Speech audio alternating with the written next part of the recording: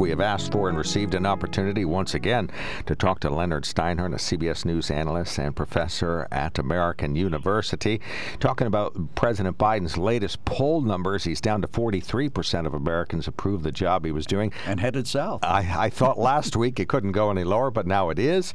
Leonard, what's your analysis of this? What's the explanation for this, and what's the way out? Well, look, Joe Biden walked into the White House with far more challenges than a lot of other presidents have ever faced. You know, a pandemic, in the middle of a pandemic, economic crisis, sort of a world in upheaval, climate change. And he's tried to address these and always hasn't been as successful as he would have liked. And the media, which do not have a political bias, they have a bad news bias, they have a gotcha bias, and they are pounding him relentlessly. So he's getting pummeled week after week, whether it's on Afghanistan and those sort of grisly images of the evacuation, or whether it's on the rise of the Delta variant, or whether it's the border and the images we see there, or whether it's the sort of the slowdown on the economy, even though we expected it to grow much more. And, you know, then you see sort of disagreements with one of our closest allies, France. And so what happens is that the news media creates this narrative, and this narrative has been negative week after week after week, and that gets into people's heads, and they start questioning, is he as good a leader as we thought? Is he as competent as we thought? And even some Democrats start to hemorrhage from him, and a lot of independents, though you should have expected the Republicans to be negative, and that's what's accounting for these low numbers. And I've even seen one survey that shows that Biden may be even lower in favorability than Donald Trump is right now. Wow. So it's been a rough time for Joe Biden in terms of what's been going on, and in large part because he's been pummeled by the press. You know, if this were the former president, he'd be calling it all fake news. But Joe Biden is getting hit and hit repeatedly. But again, that can change, and nothing in politics is ever set in stone, and nothing is irretrievable, especially this early in a presidency. Well, forgive me for being an old conservative, but it seems to me like Joe Biden has bought and paid for this criticism that he's getting with his own incompetence. Or do you see that a little differently? Well, look, I think if Afghanistan was a problem, it's not as if he came up with this policy himself or invented Afghanistan. This is a 20-year war that was largely failed. The previous president, Donald Trump, you know, came up with the agreement and basically said, Taliban, you do what you want in the country as long as you don't attack American soldiers. And so the Taliban was going to take over the country. It was just a matter of time. And Joe Biden didn't appear to have a plan B or plan C in place if the Taliban did rapidly take over Afghanistan, which everyone thought they would. It was just unclear when it would happen. So it appeared very chaotic, and it would have been chaotic anyway, but it appeared chaotic, and then we lost all of those service members and Afghans in that terrible bombing. So, look, those are circumstances that every president faces, fortunately or unfortunately. You go all the way back to Ronald Reagan, and more than 200 American service members died in Lebanon, and it was a terrible, terrible thing. But unfortunately, this is the sort of a world in disarray that we're dealing with for many, many years. And so, yeah, should Joe Biden own it? Yes, he has to. Is this something that he created on his own? Partly. But the press will focus on it as only Joe Biden because we tend to think about only the immediate moment in time. Also, there's the difficulty he's having in Washington right now about keeping his own party together to be able to make sure that they can get those magical 50 votes in the Senate to pass his human infrastructure bill. So if the message comes out via the media that Washington is in disarray and potentially Joe Biden's agenda is going to be undone and they might not pass anything, that adds to it. It wasn't Joe Biden that didn't get people vaccinated because it was people refusing to get vaccinated. Joe Biden did everything he could, and yet because people refused, we end up with the growth of variants, which Delta was, and that created a big problem, and that ripples all the way into the economy and to parents worrying about their kids going to school and getting COVID. So all of that stuff accumulates, and yes, Joe Biden has to own some of it. but some of it's much larger than Joe Biden, as it is with every president. But we focus on the president. Let's take a look at his joint communique after his phone call with Macron yesterday. Pretty much admitting that he blew it, don't you think? Yeah, look, the funny thing is people around the world had very high expectations for him because they believed that Donald Trump just didn't even care about what allies thought.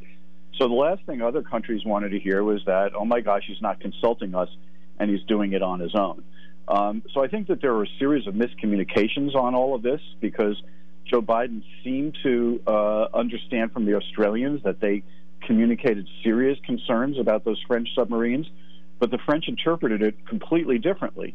But regardless of that, if you're president, you've got to make sure that all of your allies and friends are consulted and brought in. And even if it's not good news for them, you've got to give them a heads up so that they're not caught off guard. That was another concern that many of them felt with Afghanistan. So here they were thinking that this is a guy who had foreign policy experience, not only as vice president, but as chair of the Senate Foreign Relations Committee. And so they had high expectations, and he hasn't been meeting them all.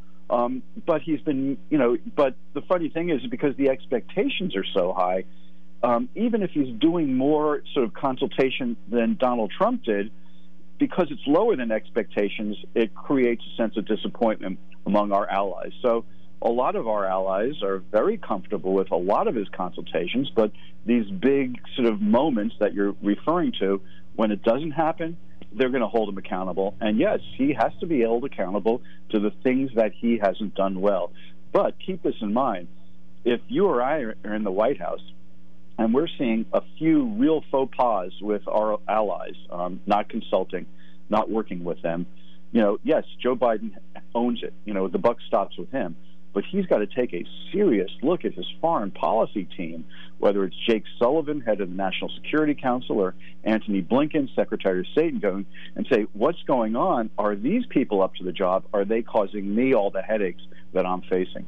And what's with your history hat on? What's your view of the submarine deal with Australia and the UK? It dissed France along the way, but is it still better in the long run to have this deal in place and to show what's necessary to China? Well, look, China is emerging as a global bully, whether it's economics or using military might. And with bullies, somebody has to stand up to them.